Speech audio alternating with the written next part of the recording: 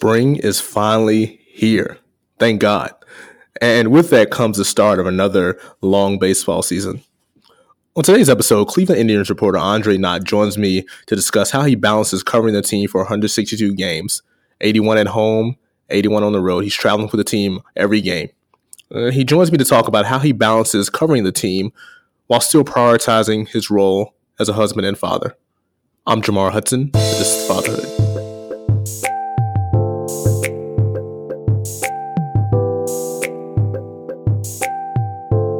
Welcome to the Fatherhood Podcast. I'm your host, Jamar Hudson, and you're in the Fatherhood.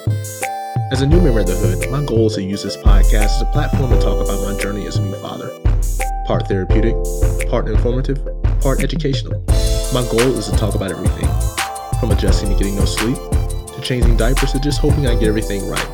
This podcast will be a space to share with you the joys, challenges, and fears of being a first-time father.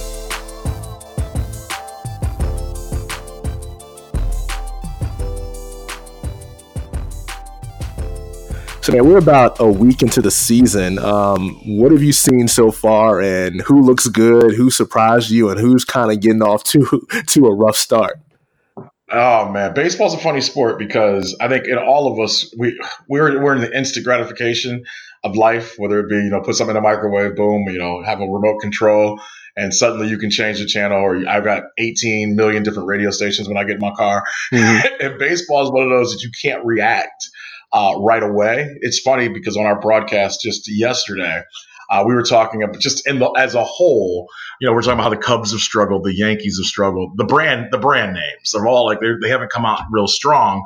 And the Indians were looked at as a team because they didn't spend a lot of money in the offseason and they cut payroll and then their best player, one of the best players in the world, Francisco Lindor, hasn't played yet.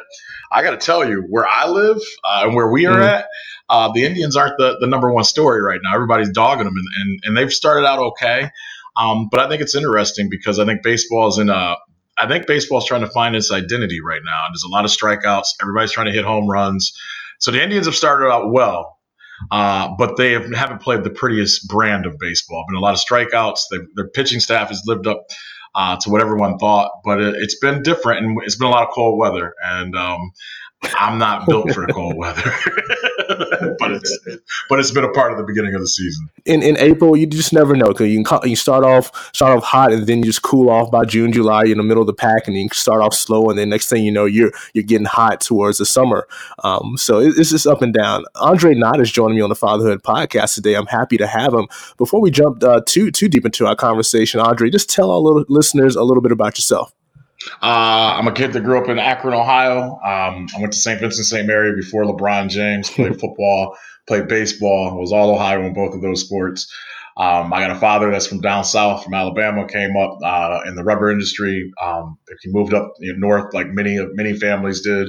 I got a lot of families moved from the south to the Ohio area, the Detroit area, because of the car industry, because of the rubber industry, and that's part of my family. So my father did that. My mother was already living here in Akron. Her parents were from Meridian, Mississippi, and Alabama. They had moved up for the same reason. So I'm this kid that's got all these ties to the South, but my parents are from Akron, Ohio. Went to Kent State University, played a little ball for a minute, got hurt. I saw how other people were doing college, and the bell went off in my head at 19 years old. I wasn't going to make it in pros, so I knew I wanted to be around sports. And I've just been blessed, man, to be completely honest. I've been very blessed because I've had good people around me. I've had good people push me. And before I was even really done with school, I was working in local sports radio. And the story I always like telling people, and they have me go back and talk to classes about it now, is when I was a just junior in college, they went around the classroom and asking, what do you want to be when you grow up? And we've all had those conversations. We've all seen we've seen the after school specials where you got to stand up, whether it's 5th grade, 8th grade, or being a junior in college. And I said, I want to do, basically at the time, and this is probably 1994. This is probably 1999. I wanted to be Stephen A. Smith. He wasn't Stephen A. Smith yet, but I said, I want to do radio. I want to do TV. And not only did my classmates chuckle, but my professor kind of chuckled at me. And it was the best thing that could ever happen to me because it hurt my feelings. But it brought out the drive that I had always had from sports, and I wanted to prove people wrong. And from there, I went back through someone that used to write about me. Chris Broussard wrote about me in high school. He was at the Cleveland Plain Dealer and Akron Beacon Journal in around the mid 90s. So I went to people like Chris. There's a writer named Terry Pluto, who's like a local big time local columnist that just always has been around. Terry's been a good person to me. And I just reached out to them and was kind of like, lead me. Brian Windhorst, who works for ESPN, I graduated high school, college with him. And not that any of those people, all those people helped direct me. But as I tell everybody, it's not about luck. You got to be prepared when the situation comes. And I had some of those people kind of reach out. I wanted to be a writer. I was intimidated. To be completely honest, I was a tad intimidated to write at a younger age because I always felt like people, I didn't want to have the pronoun in the wrong place or the comma in the wrong place because I thought that was how people, I thought judged your intelligence. And somehow through different people that had covered me when I played sports in high school, they directed me to a local ESPN radio station. I got a job there before I got done with school. And I just kept moving up the ranks slowly but surely, just always being prepared. Was a Browns sideline reporter for 6 years. I saw some of the worst football of all time. And I learned how to be politically correct better than anyone else. Lost that job. Joe Tate, the former play-by-play guy of the Cleveland Cavaliers, legend here in Northeast Ohio. I had worked around him because I used to do and here's my thing on my grind. Like I did the music for the Cleveland Cavaliers for 5 seasons. LeBron's their first 4 seasons. And I only took the job so I could sit behind the play-by-play guy that did the radio for the Cleveland Cavaliers, Joe Tate. I got the job through the engineer, and this is no joke. So Joe Tate was this guy. When you grew up in Northeast Ohio like I did, his big saying was "wham" with the right hand, and like that was a big deal. Brad Daugherty would do it. Now, I'm aging myself. I apologize. Hot Rod Williams, guys like that, Mark Price, and Joe Tate. He's a legend in Northeast Ohio. So I had this opportunity one of my boys came to me and was like, "Hey man, this job is opening up. The Cavs are going to, start playing the sound effects and music during games. Would you be interested?" And I was like, "Well, I've never did it before," but I'll take the interview. And the dude told me, he was like, "Don't tell him you never did it before. Just tell him yes, and you'll figure it out." Well, the first time I did a game was it was 19,000, and I'd never hit the buttons, and I was freaking out. But Joe Tate was the reason I wanted to be there because I wanted to see how he did play-by-play. I wanted to be close to him. And he walked in and he told me, he was like, "Nobody likes the job you have to do. Stay out of the way." And but in the end, he ended up being someone that helped push me because the engineer said, "Hey man, this kid he's doing radio, he's doing television, he's trying to come up." And Joe Tate goes, "I don't even listen to that stuff." And literally 6.5 months later, he walked into a Cavs game. We were getting ready to play the Celtics.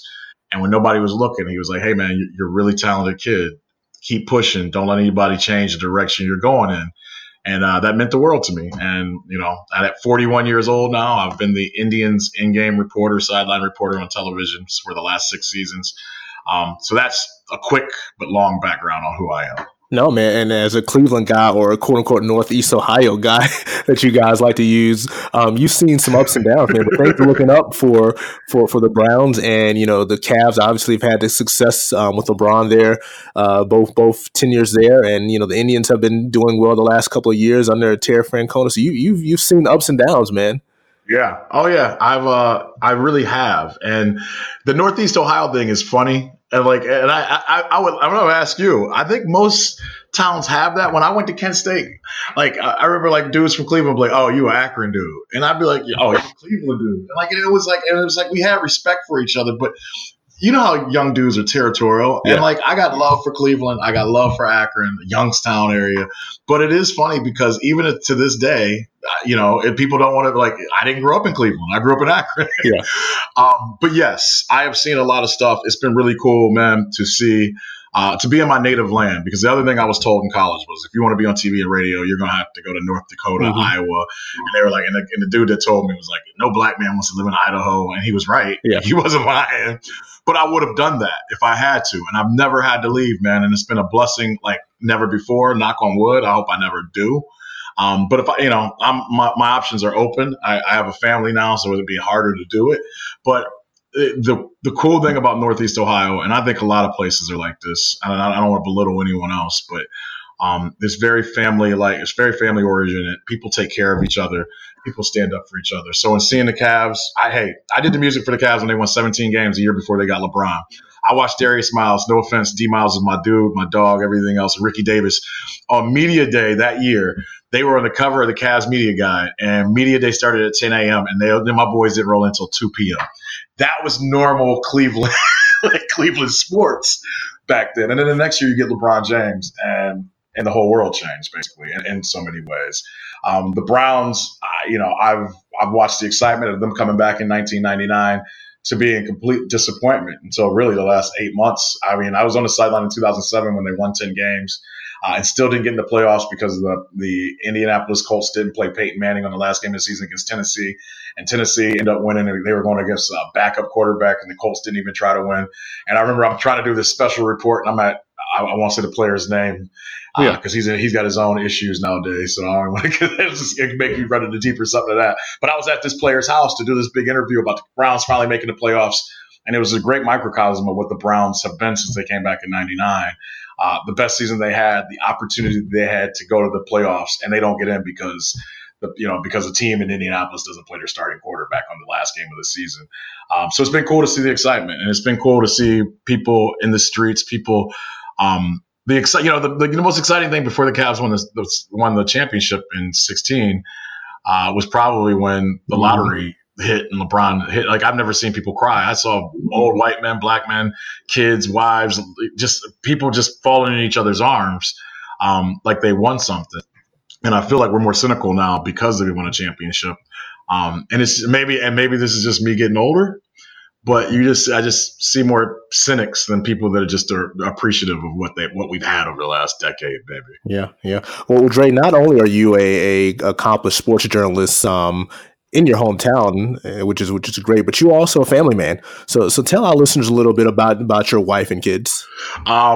Great question, because it's the biggest part of my life now. My dad told me when I went to college, I got a great relationship with my father, and I think that'll play in a lot to my answer to this. My dad is truly my best friend. We've been that way for my parents got divorced, but they still stayed tight. I mean, if you were around my family growing up, you didn't know. I got a couple sisters. But my dad and I just always stay tight. And when my dad dropped me off at college, he made the one rule of, hey, man, be willing to give up the next 4, 5, 6 years of your life. If you're willing to give up the next 4, 5, 6 years of your life, you then can make any decision you want, and you can go out and live. If you want to travel, if you want to, whatever you want to do, just be willing to give up these next 4 or 5 years of your life to be able to take the next step in life. At 18, you don't take that in the way that you should. But it stuck in my head because I knew my dad wanted the best for me. And it wasn't one of those browbeating moments. It was him truly saying, be willing to give something up to gain something. And I ended up meeting my future wife when I was in college. When I was 21, she was 19. She was an athlete, but very driven in her field. She's white. I'm black. That was one of those things where my parents raised me.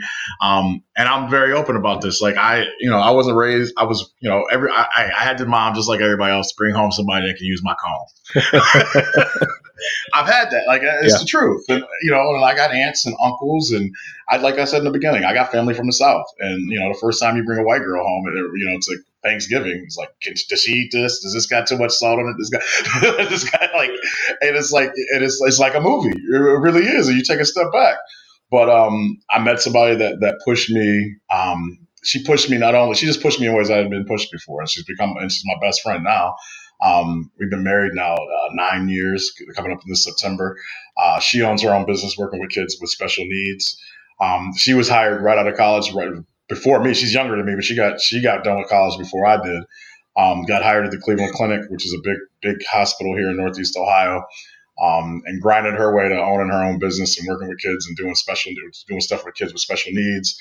And truly, the best thing about our relationship is that the person that I live with, the person that's my wife, is the person that's one of the biggest motivators in my life because of how motivated she is to achieve. And it's been a great relationship for us because of that.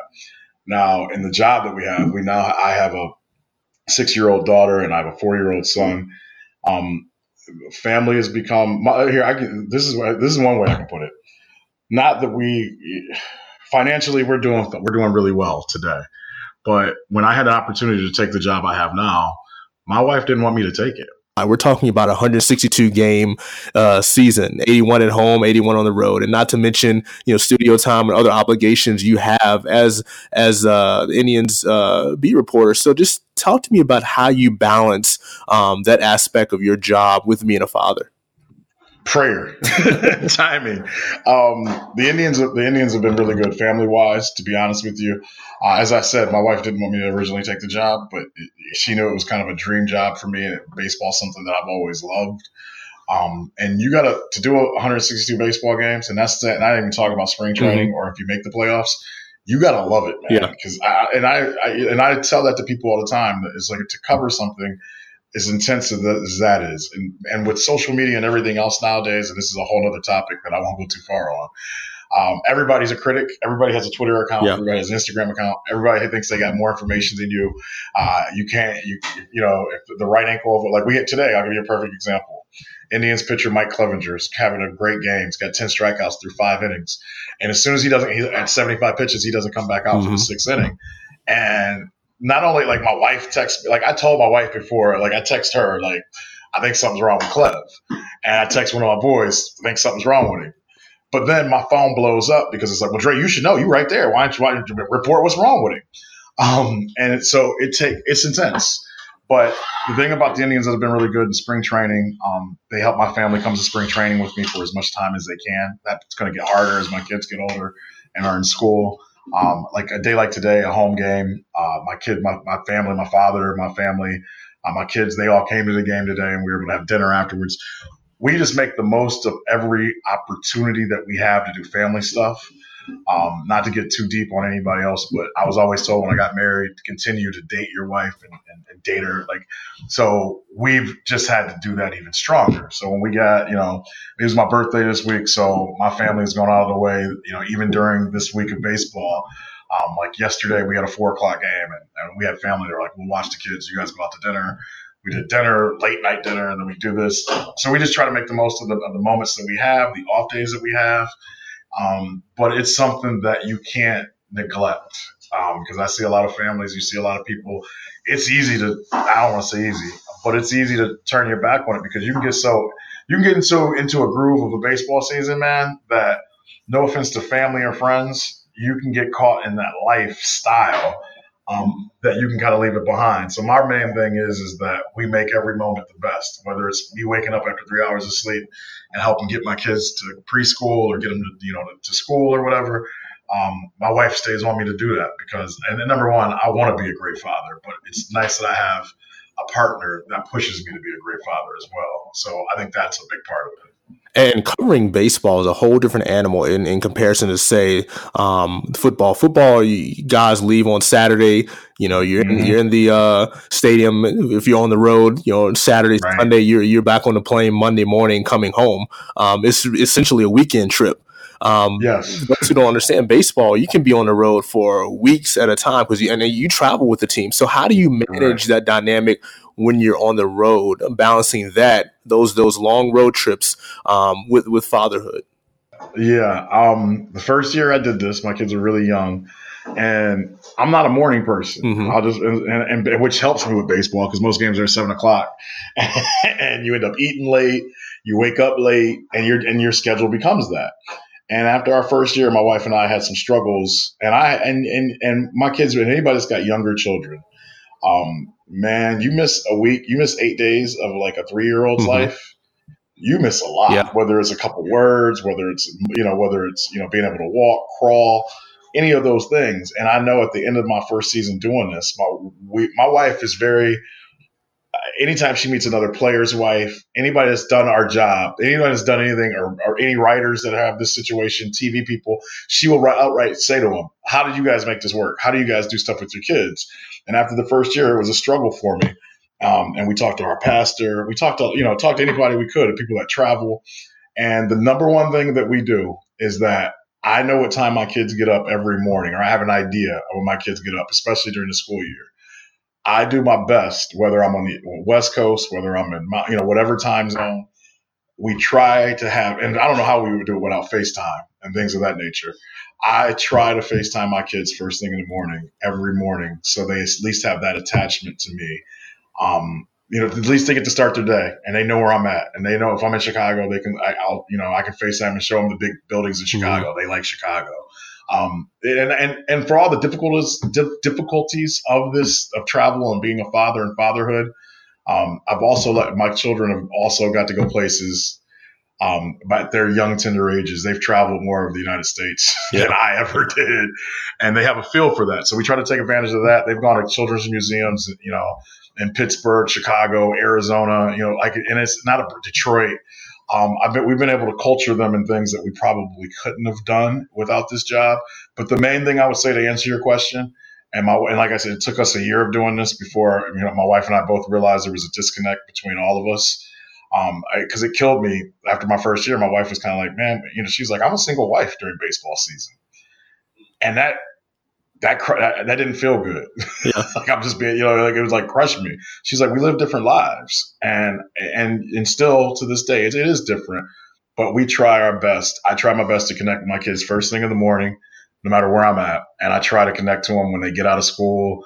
And you try even during a game, if I can FaceTime for 2 minutes to say goodnight, I try to connect in those 3 different ways with my kids, just so they understand that dad is thinking about them, that dad wants to know about their day, that dad woke up thinking about them. And the cool thing about my wife, she knows I'm not a morning person.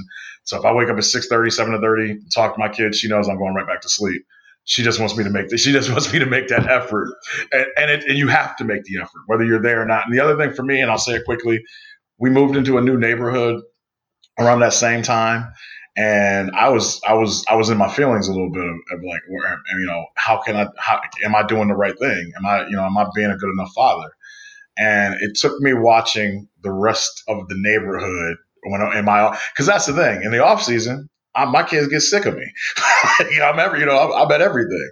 But when I saw other fathers, when I saw the father that leaves the house at 8 a.m. every morning and can't take his kids to the bus stop, and you don't get home till 6 p.m. every day, Monday through Friday or Monday through Saturday, I realized as parents, if you're trying to push yourself in your career, you got to make sacrifices. So my sacrifice is different than yours and different from the man that lives next door to me.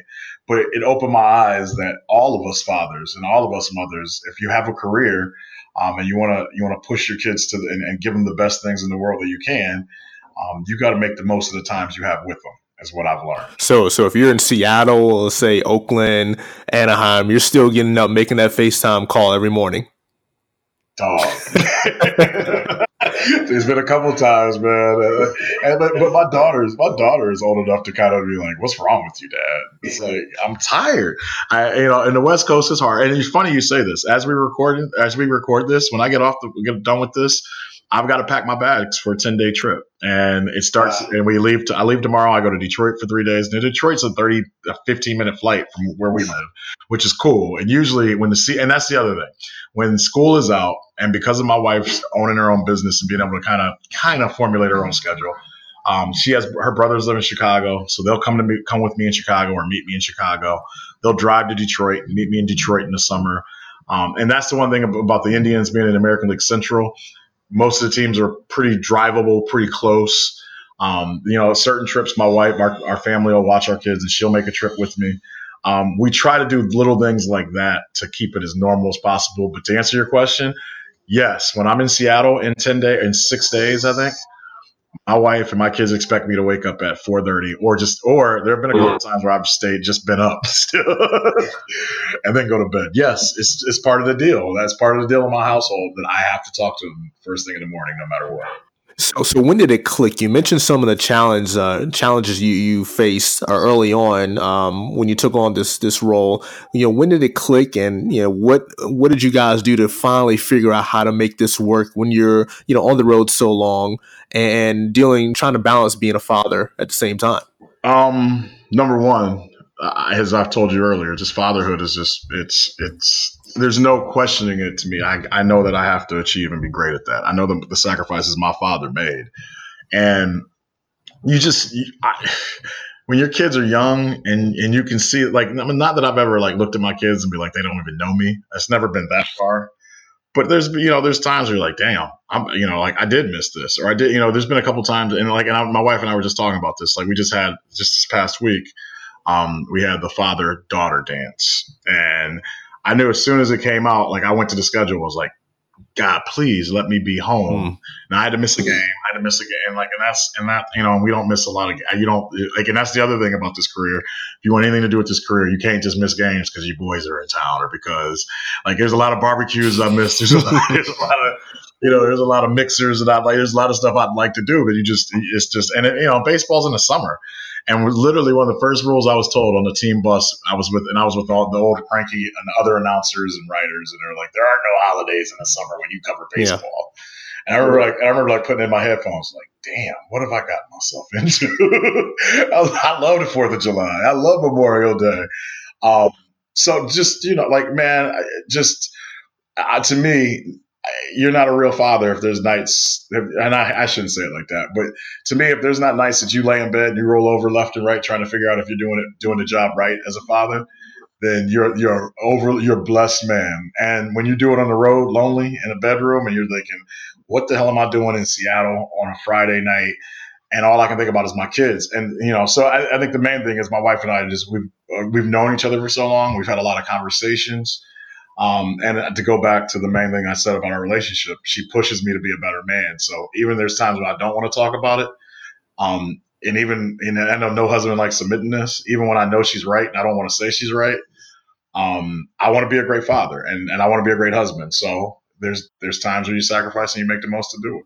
Dre, you talked a lot about your dad in our conversation so far. So I'm curious, what influence did he have on you as a father, and what type of things did you take from him once you found out you want to be a dad and you wanted to apply to your life as a father?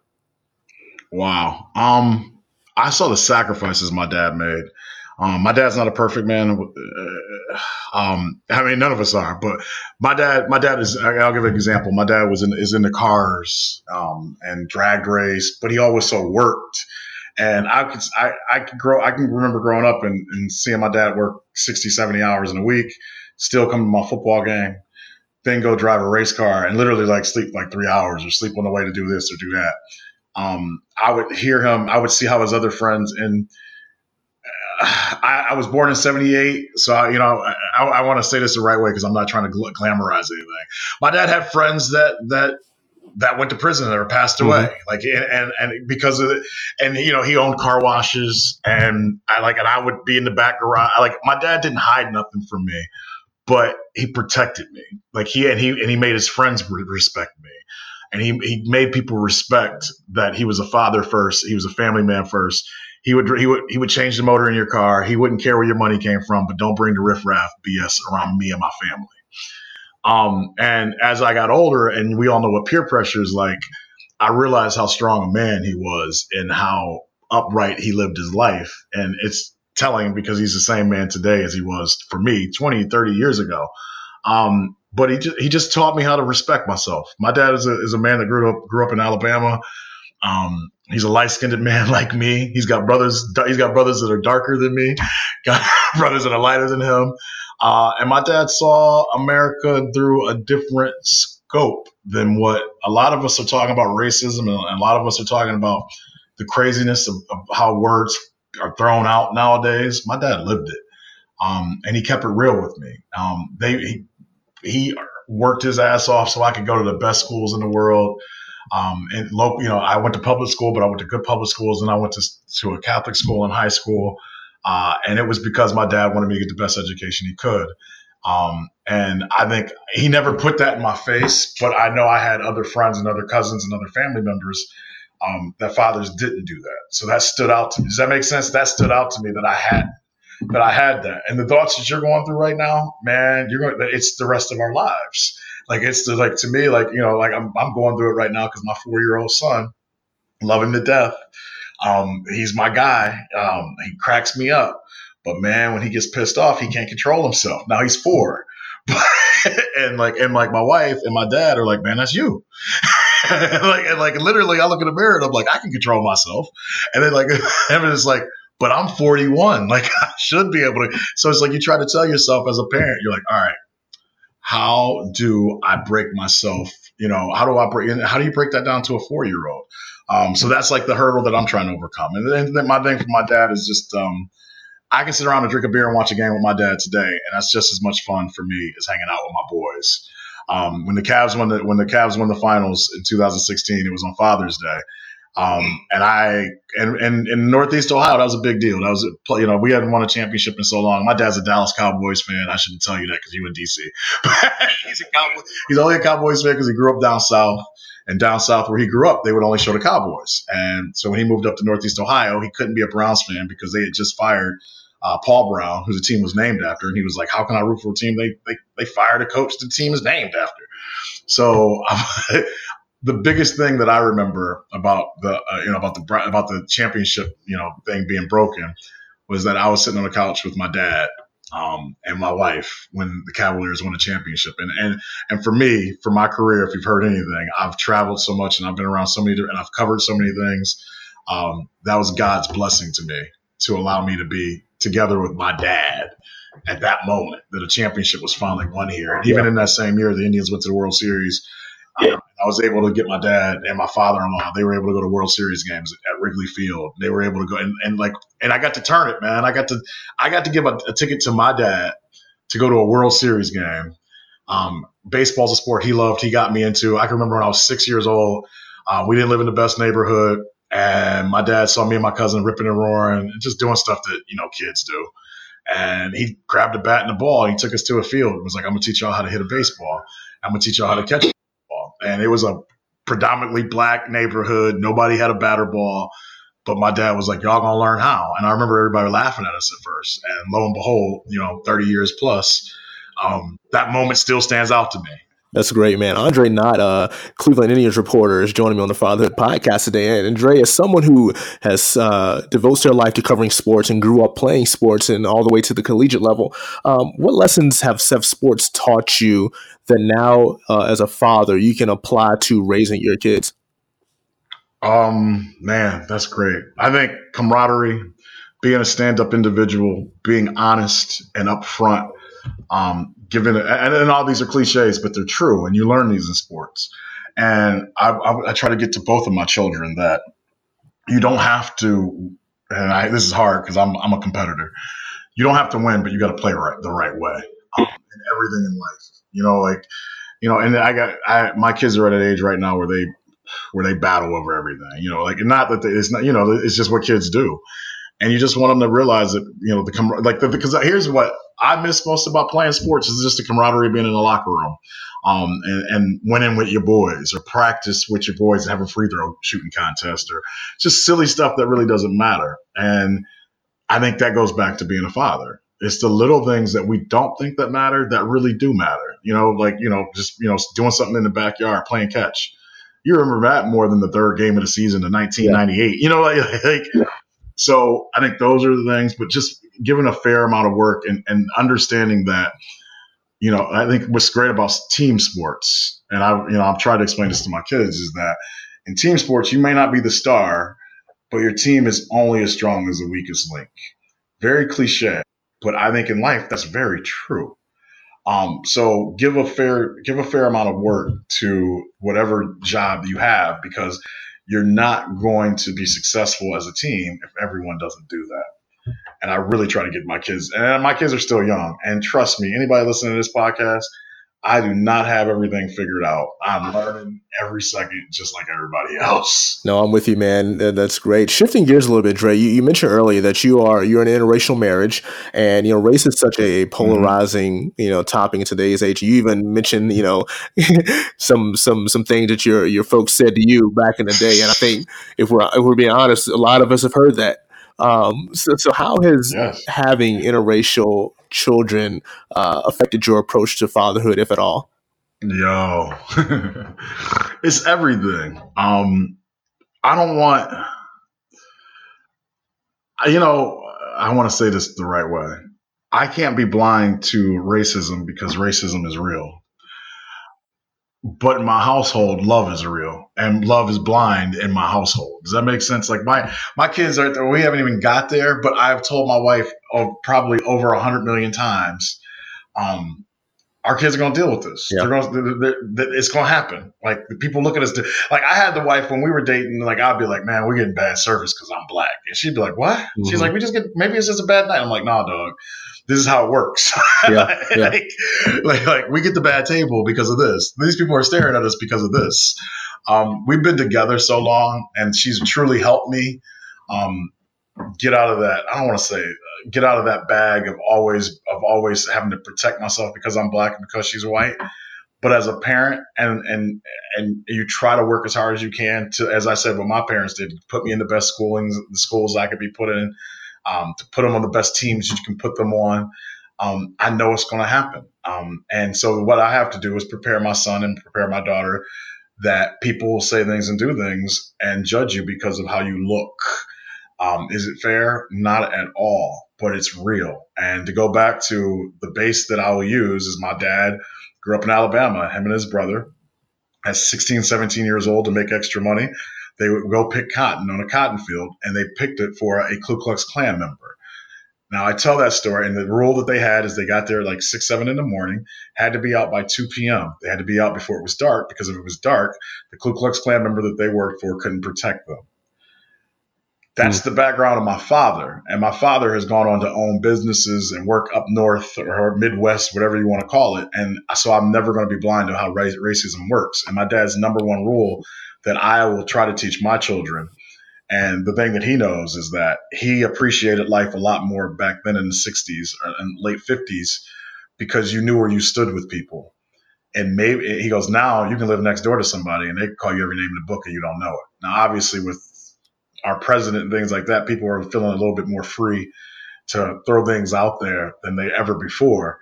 But I think it is very telling that maybe, I'm not saying, and please don't anybody get me wrong on this, I'm not saying things were better, but it was better when you know where you stand with people. And I think with my kids, I want them to understand you are different.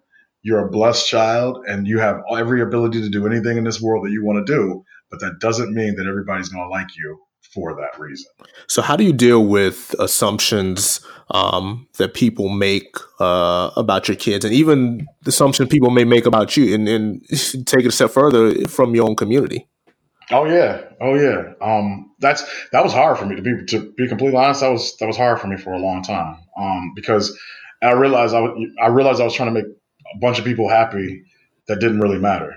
You know what I mean? Like, it's like I was killing my own happiness because I was worried about how people within my own community looked at my relationship. I can admit that. And that took a lot of growth in trying to find happiness. And I think all of us go through trying to see, as a guy, you grow up and everybody think they want to be a player. And it's like, and then the reality is you get like the middle of college, you're like, man, I'm lonely as hell. Like I like people. I want to be with somebody. And then when you throw in color and all of that into it as well, you question yourself a lot, especially because it wasn't normal per se. Even my dad made a funny joke like around Christmas or something, and I think my wife cringed, but I laughed because he was like, "Man, you see how many commercials got mixed families now?" He goes, "It's coming around, man." Like, and he was like, I'm like, yeah. I like chuckled. I'm like, that's really. And then I started seeing it. I was like, dang, he's right. There's mad commercials now with mixed couples in it. I think it just comes down to you got to have a belief in yourself and realize that you're trying to make yourself happy. I'm not trying to hurt anybody. I'm not trying to hurt my mother. I'm not trying to hurt, my grandmother. I just want a happy child, and I will tell my children the same thing.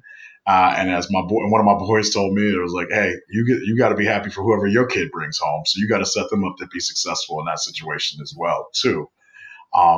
So that's what I'm shooting for, man. I'm just shooting for any way that as I raise my children, I prepare them for any pitfall or any pothole that they may fall into, and try to get them to understand that my wife has always said, to be a good parent, to be good people, we got to be honest with our kids and tell them that we went through certain things.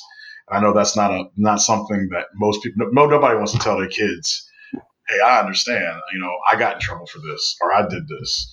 But I'm going to have to be honest with my kids about whomever they date. Most likely is they're not going to have the same exact complexion or the same, background that they have, that people are different, and everybody doesn't always like that or respect that, but that doesn't mean you can't find happiness if you find out who you are first.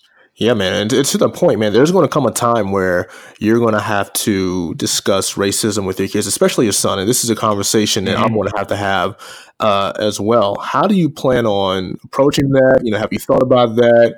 What do you think you're going to do? I don't know. To be real with you. I'm gonna talk. I'm gonna talk because, I remember when I first got my driver's license at 16, my dad basically told me, "Hey, man, if you ever get pulled over, you keep your hands on the steering wheel. You say yes, sir. You say no, sir. You look them in the eye, and when they ask you to get your license and you ask you to get your insurance, you tell the officer exactly where you're going and how you're going." Now, remember, this is 1992. 91, 92, 93, where my dad's saying you don't make a quick move. You tell them exactly where you're going and what you're doing. So when you go to get your registration, they don't think you're going for a gun. You tell a 16-year-old that, I'm just like, "Dad, just give me the keys. I'm good." And my dad's like, "Nah, you really, this is real. Like, I don't want to lose you." So that conversation will be had with my son. It's a lot. I mean, there's so many stories that I know I'm going to have to tell my son that, all right, here's one of my life that I'm sure he'll go through that sticks with me. The high school I went to, obviously people know it now because of LeBron, which is great. And it's wonderful, but it was a school that didn't have a lot of African Americans, didn't have a lot of blacks in it.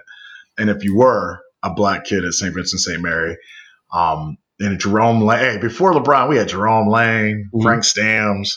Like, we had some ballers, all right?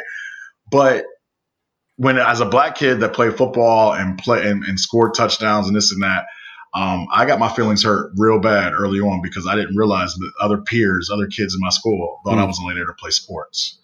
They thought I was just a broke kid from the hood. And at 15, 16, 17 years old, I learned more about racism and more about how and how money rules the world in high school than I did in college. Because I didn't realize, man, I was being judged upon what I was doing on Friday nights. And nobody thought I was smart enough. Nobody thought I came from any money. Nobody thought, and like, not that it even matters, but that's how I was treated. I was cast to the side because, oh, he's a black dude that just runs fast. And that, So I have to somehow corral those emotions and teach those to my son, because if I, knock on wood, if I can continue living right, I'm probably going to send my son to a school that there'll probably be people that look at him and think the same thing. Yeah. So what fears, man, if any, do you have of what your kids may face in the world being offspring of interracial parents?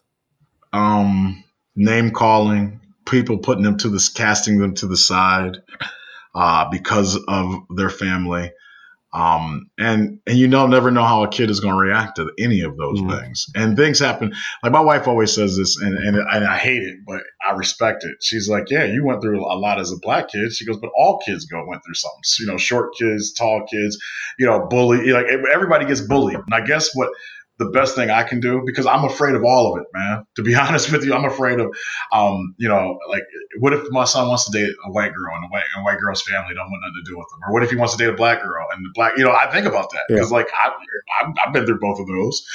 Like, he goes to a good school. You don't want nothing to do with him, or you don't want nothing to do with that black girl. Like, I've had both of them. I've went through both sides of that. I just want to be there for them when they go through the toughest situations that may ever come about.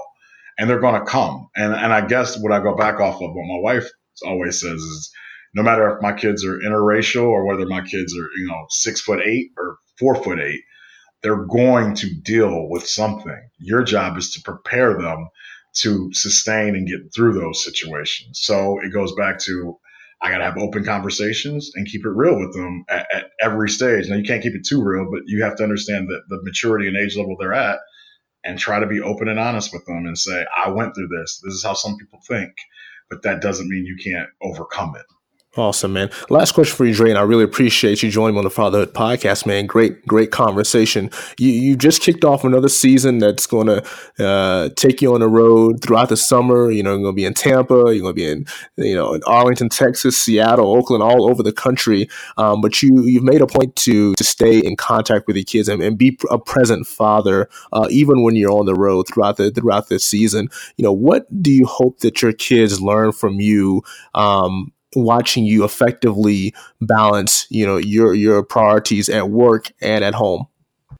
That they can do anything in this world that they want to do. That my daughter, if she wants to be the president of the world, if she wants to travel to Russia, that she can be anything in this world. That my son can be better than I was at anything and everything. I don't want them to do my job. I want them to own the television network, right? I want them to see that there's a whole world out there. I think that's another thing that a lot of black people, a lot of black folks do. And I shouldn't say that because you know what?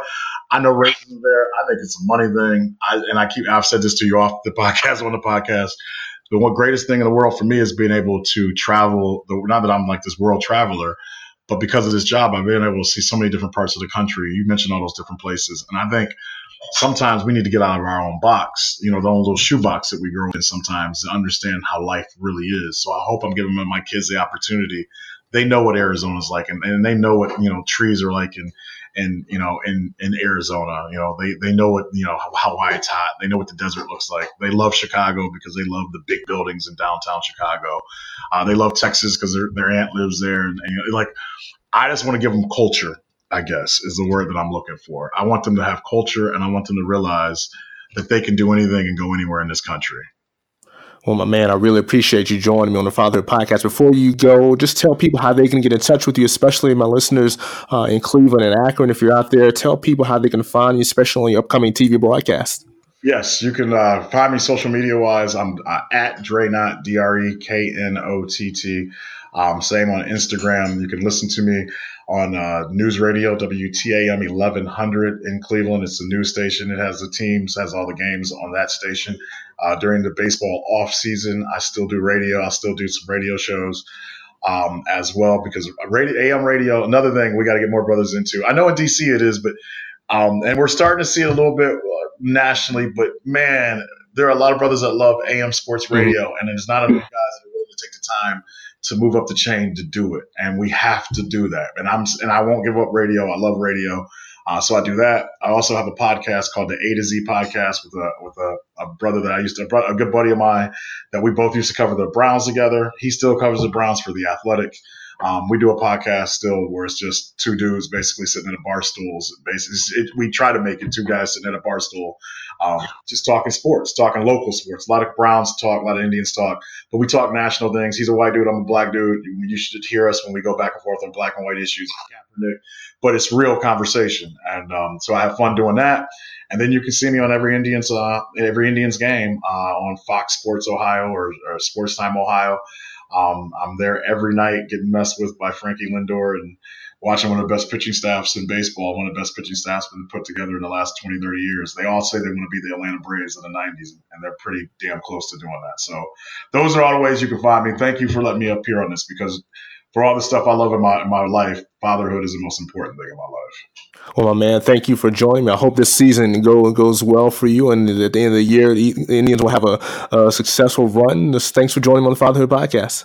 Appreciate it. And if they have a successful run, I owe my daughter a ride in a parade, because when the Cavs, this is a true story, when the Cavs won, I made my kids and family watch it at home because we had an Indians game that night and I didn't want to deal with traffic.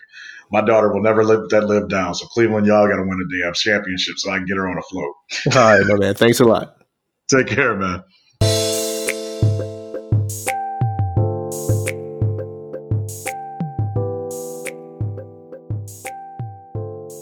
I want to thank my man Andre Knott for coming on the podcast today. And as always, thank you for listening. If you like what you hear, be sure to tell a friend about it. Share this episode and other episodes you may have listened to with other friends so we can continue to get the word out about the Fatherhood Podcast. As always, you can find the show on social media. I'm at the Fatherhood Podcast on Instagram. And on Facebook, you can like the Fatherhood Podcast page and continue the conversation there. And you can find my personal pages on Instagram and Twitter, both at Jamar Hudson. This podcast, you can find it on all major streaming platforms such as Spotify, Stitcher, and Apple Podcasts. And if you happen to be listening on Apple iTunes, be sure to drop a rating for the show. And if you're feeling extra friendly, just go ahead and write a short review. I'll be back next week. You guys take care. I'm Jamar Hudson, and this is The Fatherhood.